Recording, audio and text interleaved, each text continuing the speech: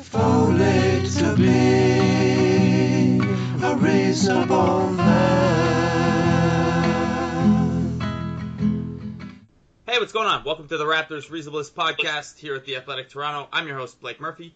Joining me from Miami, Eric Green. Eric, what are you doing inside right now? It's 11 in the morning on a Monday. It's ostensibly warm there. Get out, hit the beach, pop that top off. Well, you know, it's so breezy here the last day and this morning. Like, picture this. Yesterday, I couldn't even go in the ocean. I had to settle for a walk barefoot on the beach, like some sort of, like that's a defeat of some sort. And then I had to wear like a light hoodie while I was on a patio with the ocean behind me. It's just pure misery here, Blake. It's amazing that you've been able to persevere.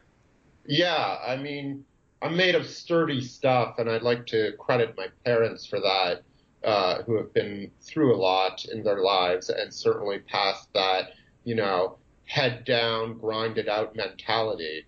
And I'm doing my best to make them proud, really. On top of which, you declined to get a haircut, and based on the selfie that you posted on Instagram, your hair's holding up just fine to the heat. Yeah. Again, it does not feel like it's super humid right now. So that is some solace I can take out of this, truly awful, maybe 24 hours to start this trip so far. Yeah. The only people maybe facing more adversity than you right now are Toronto Raptors. They're the only ones. They're the only ones. The Toronto Raptors, by the way, who are in Miami right now, they, with 3 days off between games, they flew to Miami. They'll practice 2 days there before continuing on the road trip, which takes them to New Orleans, Atlanta, and then back to Miami on Saturday. Also joining them Sunday night was Jared Sullinger. They were posting some photos out from a team dinner, and Sullinger was with them. I had no idea he was in Miami. Big move imminent here, Eric. Jared Sullinger back to the Raptors? I don't think so. They do suddenly have a need at small forward that Jared Sullinger could not fill. Yeah, therefore, I don't think so.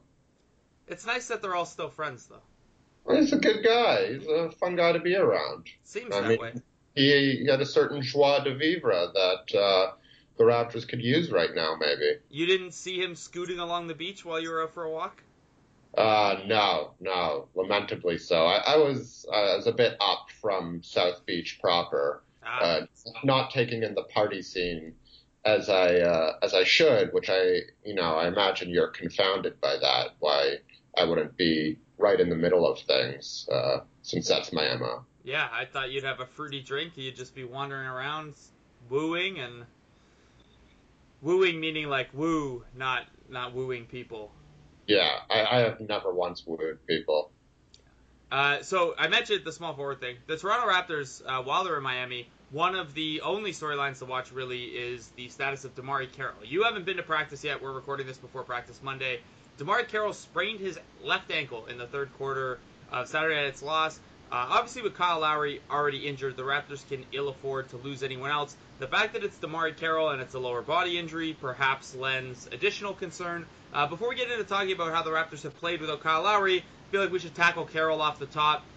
Did you get a sense at all that this is a serious thing? Is it just, it was obvious he wasn't coming back in that game, so let's just rule him out right out of the gate? How worried what should the concern level be with DeMarre Carroll suffering a sprained ankle?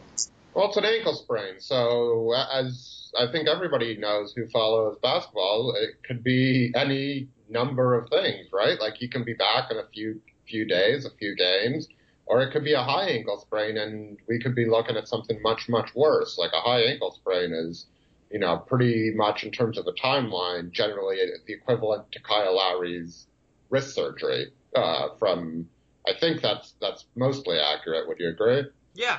Yeah, it could go a lot of different ways, and DeMarre Carroll certainly seemed like he knew he was hurt right away. Yeah, and he was and again, this is speculation based on 30 seconds of observation on television, and I was not in Milwaukee, so can't report from there. But it did look like he was grabbing a bit higher on his ankle than you'd expect. Now, that might mean nothing. It might mean something.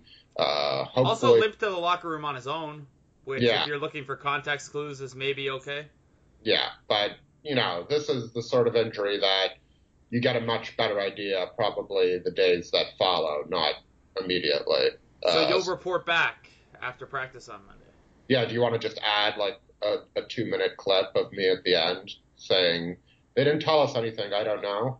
Yeah, Like, and even if they told us anything, can we really believe them? that's a 30-minute pod of its own. I believe it was last week's pod. Uh, So last week's pod, obviously, the big so news last. Sorry, go ahead.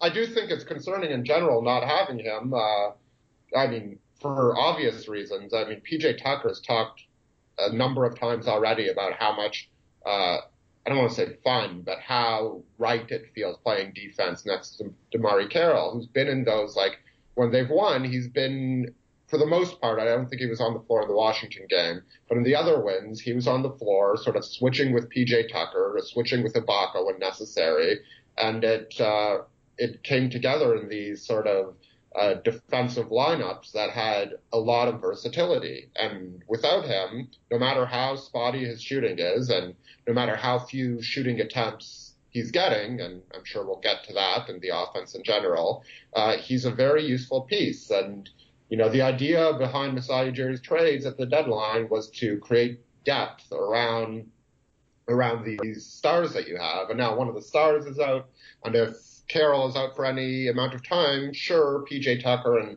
Norman Powell, it's nice to have them, and there could be a more significant injury, like an injury to DeMar DeRozan or Serge Ibaka would be worse, obviously, at this point, but every little piece of depth that you're losing now matters.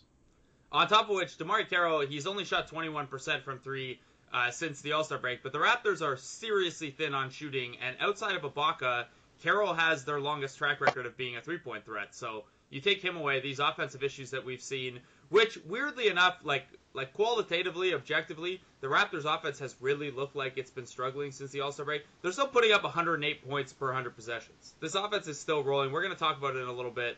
But DeMarre Carroll taking another shooter away from this rotation would be difficult because PJ Tucker can knock them down at a little below average clip. Norman Powell is probably settling in somewhere around average once the sample gets large enough. And this team's already hard up for shooting. And you mentioned the defensive switchability in those closing lineups. Nice to see Norman Powell close it out Friday in DeMarre Carroll's spot, so you can trust him a little bit in those smaller lineups. But yeah, you lose a star player and then you start thinning out the depth. Not great. Yeah, it's just, again, Ujiri's moves were designed for one thing, and things happen in the NBA, and you have to learn how to roll with them. So I don't want to say no excuses, because I think that's a pretty silly mindset to be in, but things do happen, and this is putting the Raptors even further, maybe not further behind the 8 ball, closer to behind the 8 ball. You don't want to be too... Wherever it's bad to be behind the 8 ball, that's where the Raptors are trending in terms of roster availability. All right. One other thing that DeMarre Carroll... assume DeMarre Carroll misses Wednesday, which, again, we don't have an indication he will, but with an ankle sprain and, the Wednesday's game being followed by a Friday, Saturday back-to-back, they're probably not going to push it.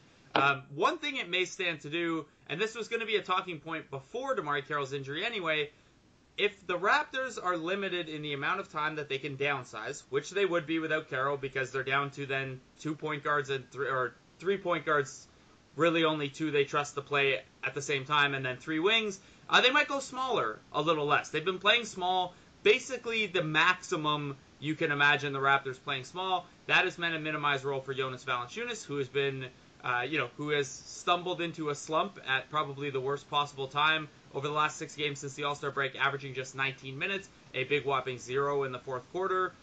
He has had the worst plus-minus on the team, short of Lucas Nogueira, who's only played 7 minutes. Valanciunas needs to bounce back on his own regardless, and he's going to continue to start and get a couple of touches to try to get him going in that regard. He is shooting 66% since the All-Star break on limited touches. But would a Carroll injury force Dwayne Casey to go back to playing some more traditional lineups and maybe, give Valanciunas additional leash by necessity? I think maybe you see that a bit, but you still, of course, have Patrick Patterson, who they really haven't used that often. Because he also hasn't been particularly Yeah, good out of the break. but if you want to go, if you're on if you're ranking players Dwayne Casey trusts, he's probably still above Yes. Jonas Valanciunas. So I think that would be the tweak that would be coming, perhaps before Jonas starts jumping up to 25 or 30 minutes a game again. But it's really what's working. Like we've seen that Dwayne Casey isn't afraid to just grasp at straws here. You know, the two emergency Fred VanVleet appearances speak to that, which he's been very good in both of those instances, I should point out. But whoever delivers for this team is going to get an immediate shot at playing because there are only X number of options and X keeps shrinking. Jonas Valanciunas I thought the two games against Washington were just bad games. And, you know, you sort of remember how much he was obliterated in that series by Marcin Gortat 2 or almost 3 playoffs ago now once the playoffs start. And he just has these defensive limitations that we all know about that he does not appear any closer to figuring out. And, you know, they still, with Ibaka and Tucker and Patterson, have far more options up front than they did before the trade. So I think he'll get a chance and he'll continue to get that chance, but I don't think the Carroll injury necessarily means that the opportunity is going to grow that much bigger, maybe a little bit bigger, but I still think Dwayne Casey will opt for other options unless Valanciunas shows he deserves more of those minutes, which he hasn't.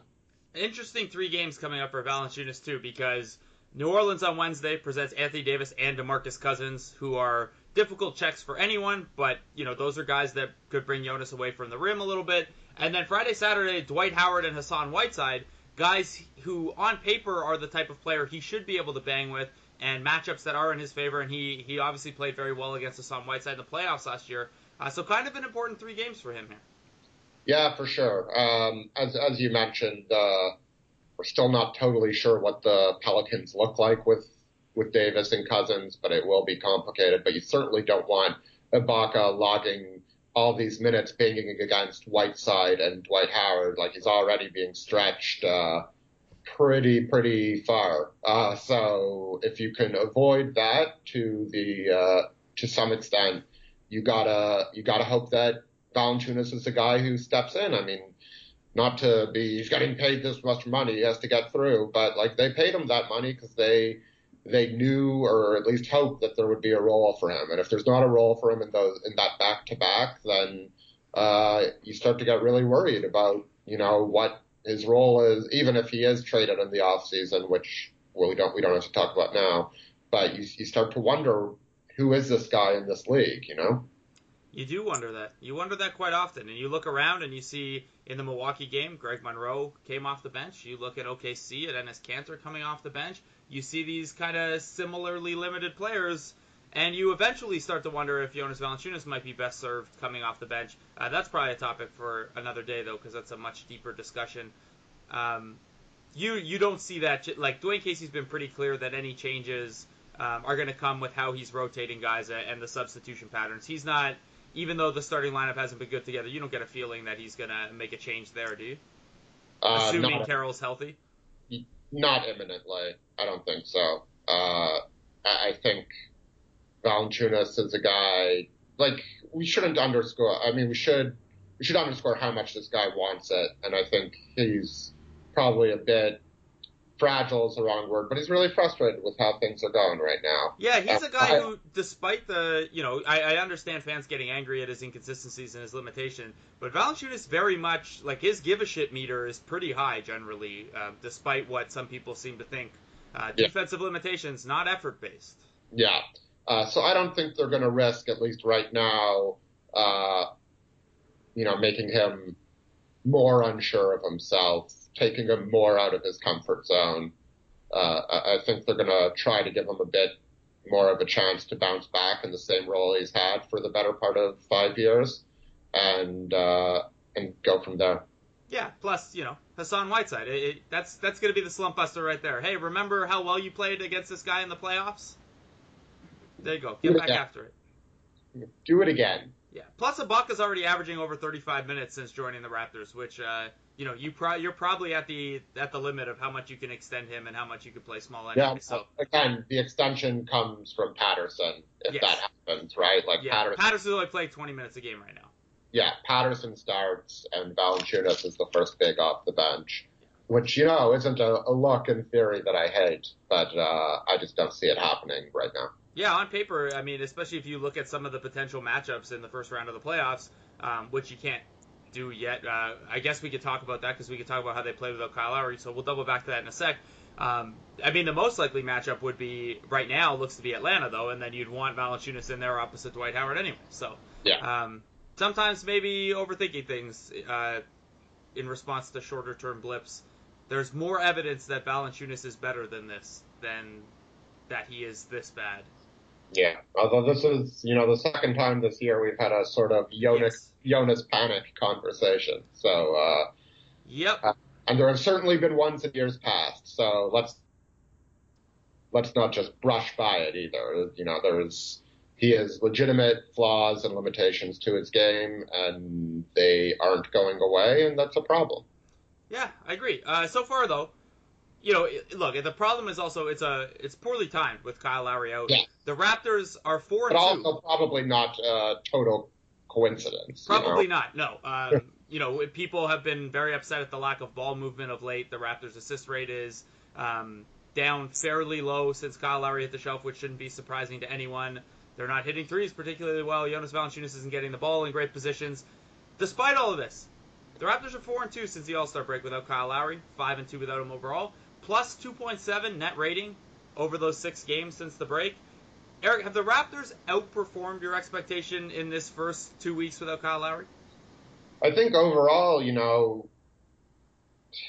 look at the teams they've beat. The Boston game without Lowry, you sort of I would have expected a loss there. And then in Washington, I would have expected a loss there. Now, maybe in my mind, I'd expect them to beat Washington on a back-to-back at home. But overall, from just a record standpoint, I think for sure. I mean, this is if not your best player. I mean, he is their best player. But if you want to get into a pissing match about that, your most important player in terms of raising the level of play of his teammates, and he's not there. And they've managed to scrap out some games. And you can worry about DeRozan's performance in those 4 wins being completely unsustainable. And in the losses, we've seen what happens when he is relatively neutralized. They lose, and they lose. The Milwaukee loss wasn't maybe an emphatic loss, but after the first quarter, they were the inferior team by quite a margin. I think there were a lot of signs in that game. Not an excuse, but the way they were closing out and letting blow-bys happen, it looked like the January Raptors.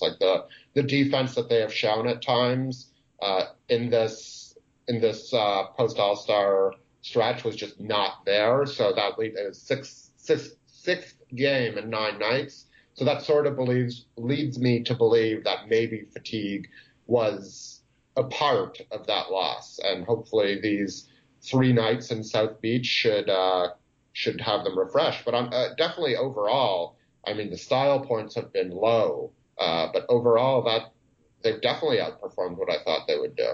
Yeah, you mentioned the defense, and it's been spotty and inconsistent, but they've, the 4 games they've won, they closed out with solid defense. A 105.4 defensive rating over these 6 games, which, when you look at the fact that Boston and Washington twice were in that stretch, and Milwaukee is came in Saturday ranked 11th in offense. So you have, you played against 4 pretty good offenses, and that 105.4 D rating, much better than the rating the Raptors have had for most of the season. So PJ Tucker, Serge Ibaka, and a general change in kind of the urgency they've played with, it's upticked in that direction. Obviously, the offense is going to sputter a little bit. Let's talk briefly about the ball movement. It's been an issue. You mentioned DeRozan has to basically be Hercules for them to pull out wins right now.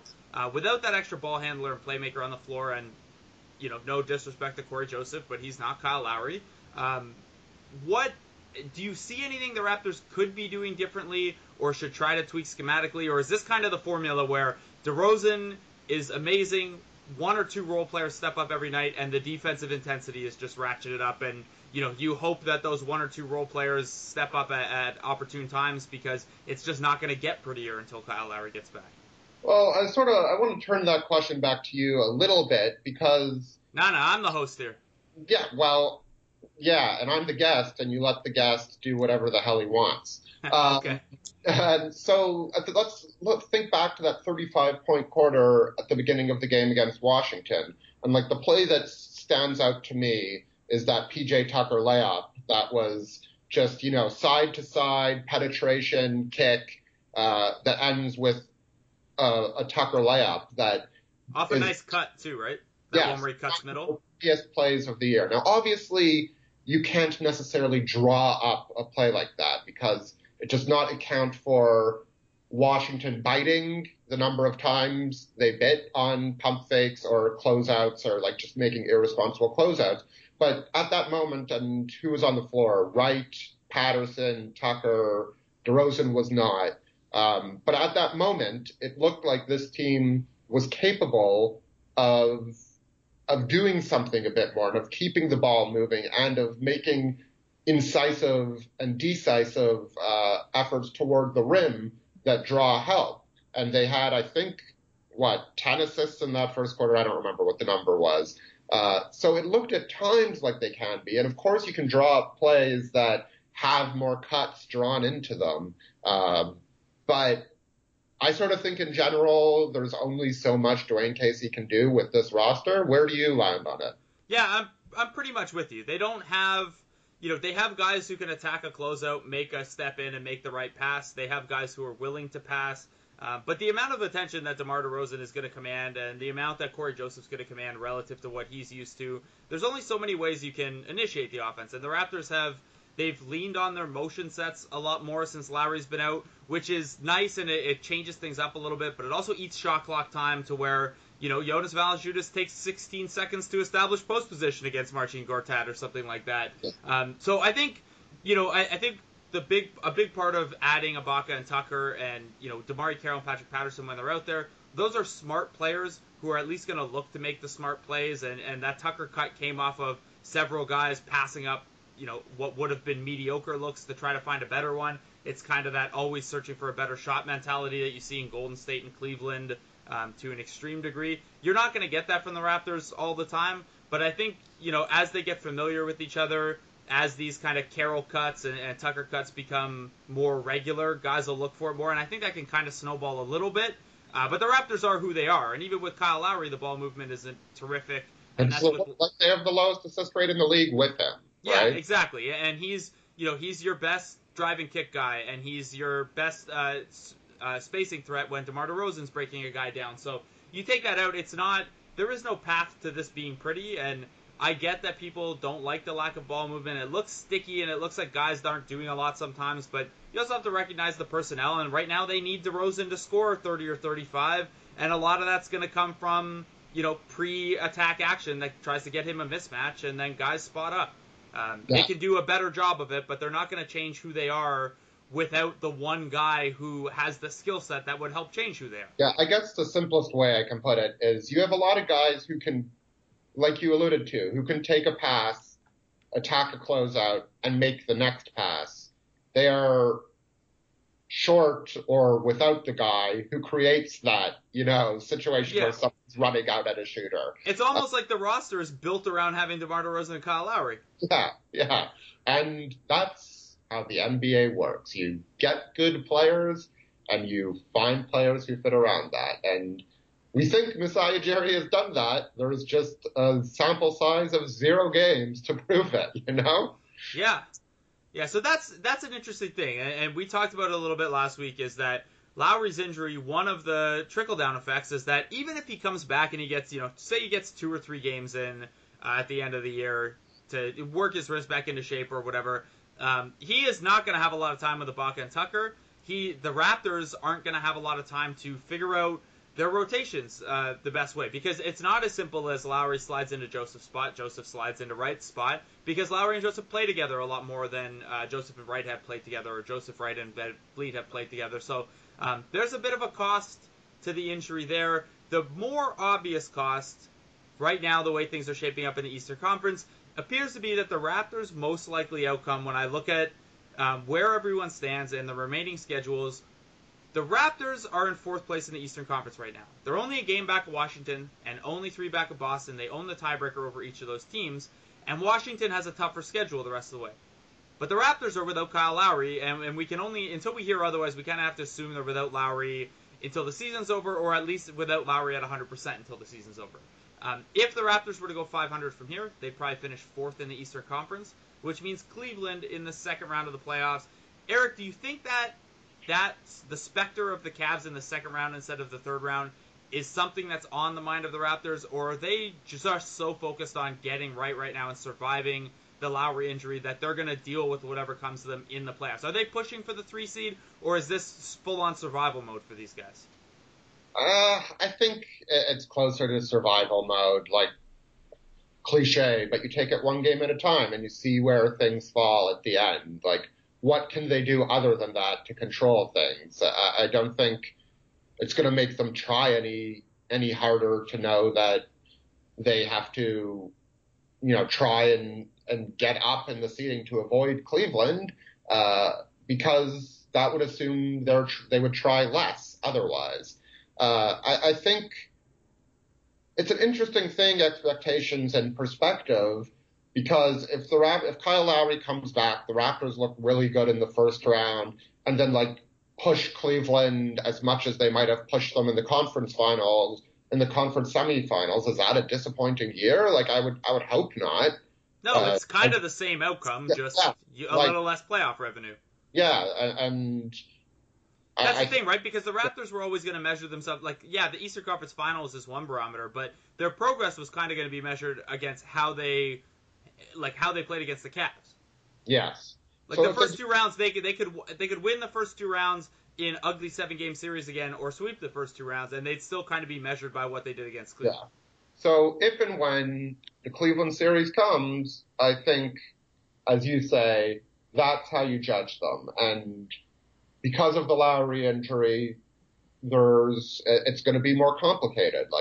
This team just wasn't together. Let's say they get swept or something, or let's say they lose in the first round to Atlanta. You can say, well, Lowry just wasn't there. There was no time for the team to come together.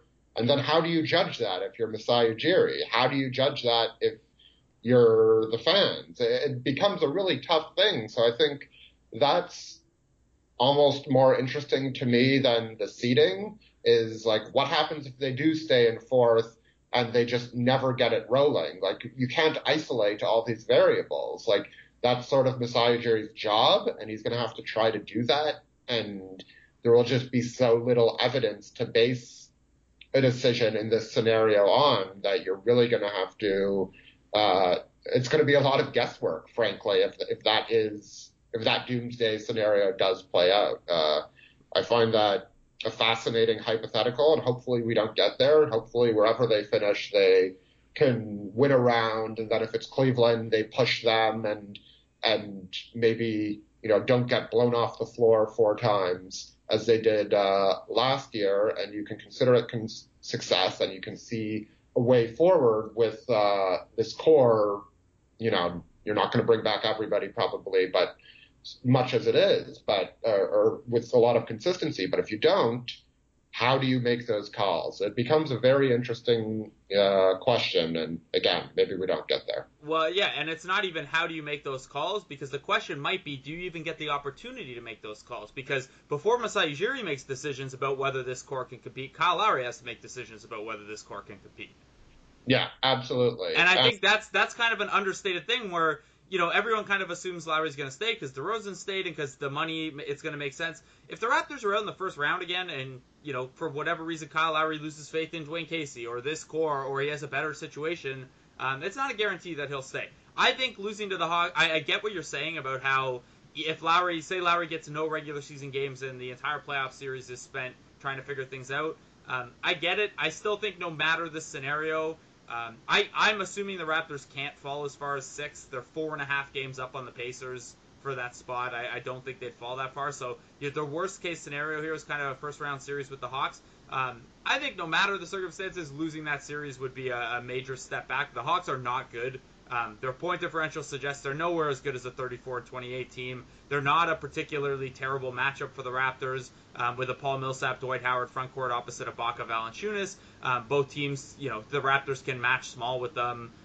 They traded away Kyle Korver, who's always been a guy who hurt the Raptors. So I think that would kind of be, no matter the circumstance, barring further injury, a bit of a abject failure. But yeah, anything else, whatever happens in the second round, whatever happens with seeding, there's going to be a lot of context and nuance to evaluating how the Raptors 2016-17 went.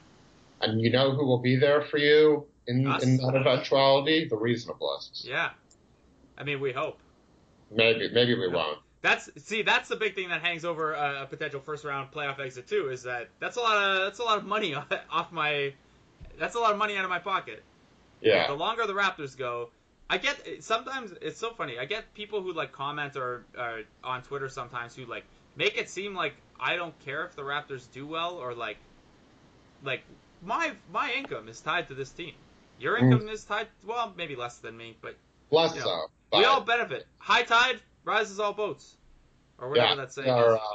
We are naturally biased because capitalism. Yeah. Also because we're humans. Ugh. Don't remind me. Yeah. All right, Eric, do you have any other thoughts before we let you go? We've got 3 games before we next talk, maybe 4, because the Raptors return home Monday for Dallas, so maybe we'll just record after that one at the Air Canada Center or something. Because why wouldn't I want to stay there longer? It's a doubleheader that day. The 9:05 are at the Air Canada Center too.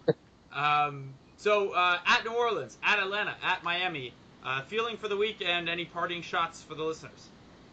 I'm really excited to see Boogie and Anthony Davis up close. I think I really haven't got the chance to see them much yet on TV, so to see them in person is going to be nice.